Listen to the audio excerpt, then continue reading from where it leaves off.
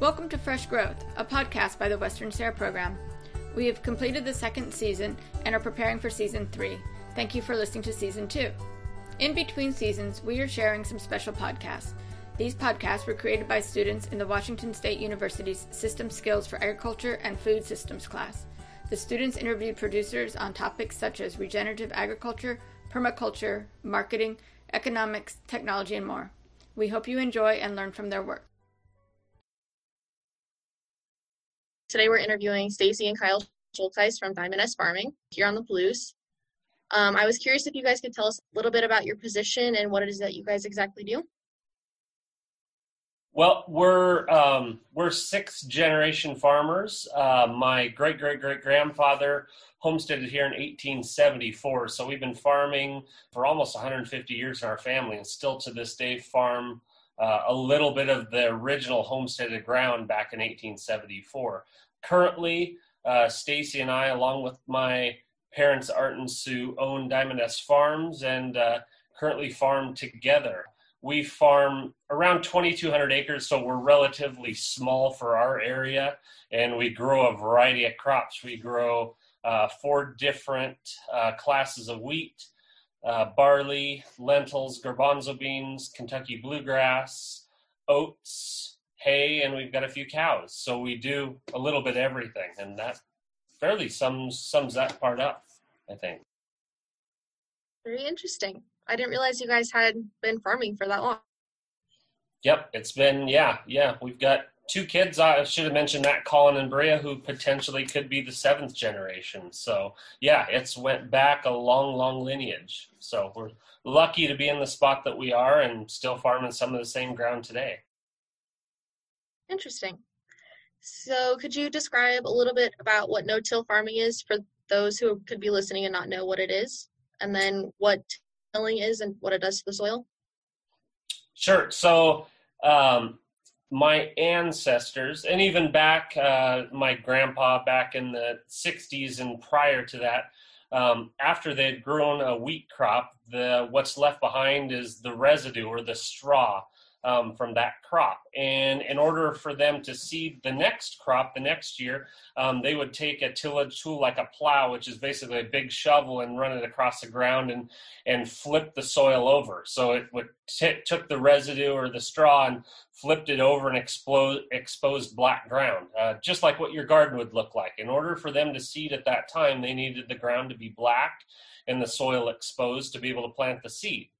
The issue was, in our region specifically, because of our large rolling hills, when we get large rain events, which often occur in the fall and the spring, the soil runs off the hills. And after it runs off the hills, there's no way to put it back up there. And we're known here for our very nutrient-dense, rich soil. And as tillage and as erosion occurred for 50 to 100 years, we lost feet of topsoil, and there just was no way to put it back up there. And my grandpa was lucky enough to kind of start noticing these sorts of things in the 60s and 70s and began to play around with no-till, which was at that time very, very new and was something farmers were starting to play with. And what that basically means, instead of using tillage or flipping the soil over, they are seeding directly through the residue down to the soil, and that allowed for the ground to stay intact with these large rain events. So we've been no-tilling for 40 to 50 years, 100% no-till only for probably 20 years, but still we're fairly ahead of the game from most, just because my grandpa was very much so kind of a pioneer in trying to figure out how to make it work. I think the second part of your question was benefits, correct, of no-till? Correct. Okay, benefits, boy, we could go a lot of different ways. I'll try and pick out the main ones. Obviously, soil erosion, and today we have little to no soil erosion because of it. Number 2, we're saving as much moisture as possible. When you till the ground, you bring up moisture and you expose the dirt to the air, and it takes moisture out of the ground. By not tilling, we save every bit of moisture that comes down by rainfall. Our residue, the straw that's still on the ground helps absorb it. The other thing that we're not doing is we're not breaking up all the microbial activity in the soil. So we've got lots of worms and other microbes in the soil that are doing a lot of the breaking down of nutrients and things like that, creating natural plant food for our crops. There's still a lot that we don't know. That's kind of the exciting thing about no-till. Even though we've been experimenting with it for 40 years, there's still a lot of unknown out there about what's going on in our soils. And because we're not tilling it, we have this city of microbes that are doing things in the soil that we really don't understand yet. So as technology changes and as scientists get better at analyzing it, there's just a lot of cool things that we think it's doing to our soil to help our crops grow. So with that being said, what type of experience do you have with this no-tilling system or working with other people that have practiced this type of farming? But my dad is probably the one best to ask that question to. My dad's been farming here for 40 years, and really him and Grandpa were the ones who really dug in and figured out how to no-till. They spent a lot of time working with other growers. We have thousands of farmers in our immediate area, and back in the 70s and 80s, there were probably 20 or 25 guys that were trying to figure out this no-till thing. So they spent a lot of time bouncing ideas off of one another. Being able to no-till requires a different piece of equipment to drill the seed into the ground, and it's a large cost to be able to invest in something like that. So with something as new back in that day, it was a huge risk to try this out. So a lot of different farmers had different types of equipment, and they were learning from one another. So it's kind of evolved over the years. We've had 4 different drills over the past 40 years, and we continue to search for better ways to direct seed and no-till. Do you think that no-till farming is better or worse than other farming practices? Well, I won't argue that it's worse. For what we do, because of our terrain, we think it's best on our farm. We've seen the advantages that it creates in terms of eliminating soil erosion. We've seen the benefits of the moisture that we're saving. And I said there's still a lot of unknown.